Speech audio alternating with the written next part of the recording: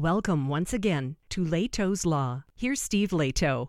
What never ceases to amaze me is how someone will point out a story and go, check out this bizarre story. But if you Google the key words from the story, you'll discover, something like this has happened before. Quite often, it doesn't even require Google, because when John sent me a note about this story, my first thought was, that reminds me of that really, really bad judge from Michigan and what she did. So we'll talk about that, but Oklahoma murder conviction reversed due to sexual relationship between the judge and the prosecutor. The judge and the prosecutor were meeting in chambers, if you know what I mean. And it turns out that that's a problem, especially if people aren't aware that that's happening. So this is from the Associated Press, but I got more information regarding another case from somebody else. We'll get there. An Oklahoma appeals court threw out a first-degree murder conviction because of a sexual relationship between the judge and a prosecutor in the case. Now, the decision was only 3-2, meaning that one vote could have changed this and said, no, it's perfectly okay. But 3-2, they did decide to overturn the conviction. The Oklahoma Court of Criminal Appeals ordered a new trial for the defendant, who was sentenced to life in prison after being convicted of first-degree murder back in 2021. His attorneys later appealed after new evidence emerged of an undisclosed adult relationship between the trial court judge and one of the prosecutors in the case. The majority opinion found that the undisclosed relationship violated the man's due process rights. The judge did resign back in 2021 after 3 female attorneys came forward with allegations of misconduct against him. And the interesting thing is, I don't believe that the prosecutor is among those 3 female attorneys. So you've got one relationship that they appear to believe is quite real, and 3 other people coming forward saying, well, he's also had problems with how he deals with us. So the judge was never charged and has described the involvement with 2 of the women as consensual. So it's unclear if he's addressing what happened between him and the prosecutor, because, of course, whether that's consensual or not is irrelevant.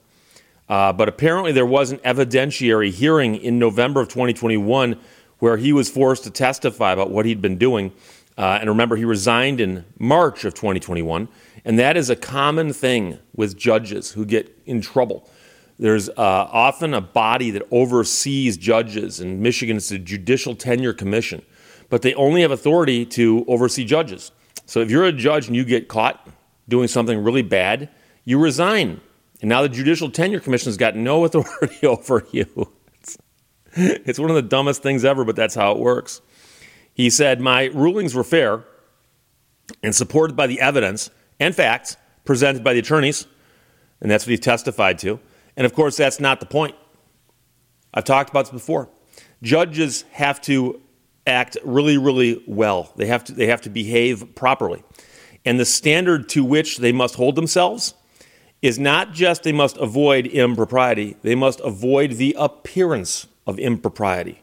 So if you're a defendant in a case and you're on trial literally for your life or life sentence, they don't have death penalty there, and you discover later that the judge and the prosecutor spend time together in bed with their clothing off, that would make you think there's the possibility that something bad's going on, at least with respect to what kind of deal you were getting from the court with respect to the court supposedly treating everybody before the bench equally. And yet the advocate for the other side is playing adult games with them behind closed doors. No, that's beyond the appearance of impropriety. The judge ruled over a number of high-profile criminal trials, including that of ex-Oklahoma City police officer Daniel Holtzclaw, who Henderson sentenced to life in prison in 2016 after being convicted of committing crimes while on his beat in Oklahoma City. So the big case here got overturned. And I know a lot of people say, well, Steve, you know something? They gave the guy a new trial, so no harm, no foul. Well, no, look at the wasted time of everybody, the jurors, the parties, and now we got to do it all over again. It's just a total waste of time. Total waste of time and money and resources. So it's unfortunate, but it also gives the judiciary a bad name. It's a bad look for the judiciary. And so every time there's a bad judge or a bad cop or a bad teacher or a bad lawyer or whatever it is, fill in the blank. When there's a bad one, it kind of makes them all look bad. And so, the guy resigned. He's off the bench now. But you still look at it and go, wow, that's crazy. It's crazy. But it, of course, reminds us of what happened here in Michigan. And I believe at one point in time I referred to this woman here as the worst judge of all time. And I'm just saying that because I had been in front of her. And so I'm going to tell you that there are bad judges out there. I've not been in front of every judge who ever lived. But of all the judges I was in front of, this judge, hands down, top of the heap, worst judge ever. She did not have the proper temperament to be a judge. She should not have been a judge. She probably shouldn't have been an attorney. But she was the one who oversaw a murder trial in Michigan. And because of the hanky-panky that she was participating in with the trooper who was the lead on the case, that conviction also got overturned. Again, an utter waste of resources. And since that happened, other things transpired where she wound up, I believe, also resigning, and then she was put on trial for things she had done, and she went to jail. So when a judge goes to jail, you know that mistakes were made. And by mistakes, I'm being generous. So this story here is from WHMI.com, jokingly called Whammy Radio, out of Howell. Howell's a town not far from where this courthouse is. Jury trial date is set in Kowalski double homicide case, and that would be the new jury trial. Now, the story I'm looking at here is actually from last year, and I could not find any more new or more recent information on this. But a trial date's been set for a man formerly convicted in a Livingston County double homicide. The man had been jailed without bond since he was arrested for the murders in Osceola Township back in 2008. Now he is 75 years old. Shiawassee County Circuit Court Judge Matthew Stewart will be presiding over the retrial. So they brought in a judge from a nearby county to try the case because the previous judge stunk the place up so bad. They thought, you know something, we need to bring in an outside judge on this one. The trial judge earlier granted a request from the man's attorneys that he be released while a new trial date is scheduled because he is now elderly and in ill physical health. Records show that the man posted a $50,000 cash bond and was placed on an alcohol and GPS tether. He was originally convicted in 2013 and sentenced to life in prison. However, that conviction was vacated in 2019 after the revelation that the now ex-judge who presided over the case, Teresa Brennan, was involved in an inappropriate relationship with the lead prosecution witness, a state police detective. And that all came to light in the divorce proceeding that Teresa Brennan's ex-husband filed against her. And that's one where everybody who saw that happening from the outside said, oh, dude, what took you so long? Some poor guy was married to her. I mean, I just saw her in a courtroom, and I just saw her for, half hour this day and another half hour that day. There was some poor fool who married her and was living with her. So the murder defendant's retrial was originally scheduled to begin in January of last year, but was adjourned due to the rising number of COVID cases locally. And then the jury trial was rescheduled several times. WHMI, Whammy Radio, was informed that the defendant and the defense team look forward to their day in court. But due to conflicts of interest with the Livingston County Prosecutor's Office, the case is being prosecuted also by the Michigan Attorney General's Office. So all kinds of outsiders are being brought in to take care of this one.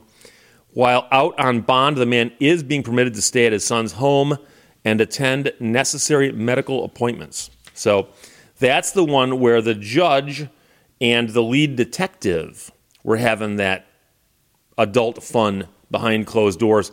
And yes, if you've done the math on that, she was at that time married to somebody else who later filed for divorce from her. And again, like I said, everyone in the sidelines is cheering for him.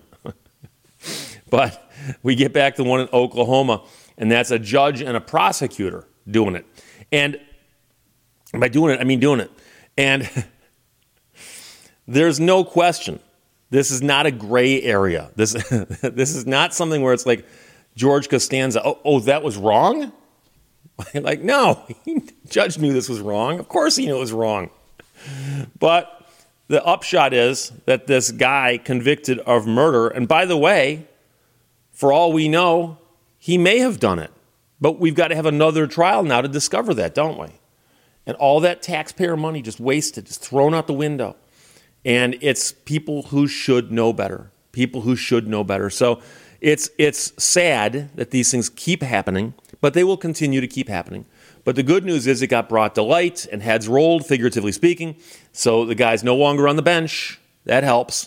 But Oklahoma murder conviction reversed due to sexual relationship between the judge and the prosecutor. John sent that to me. And it reminded us all of our favorite worst judge of all time.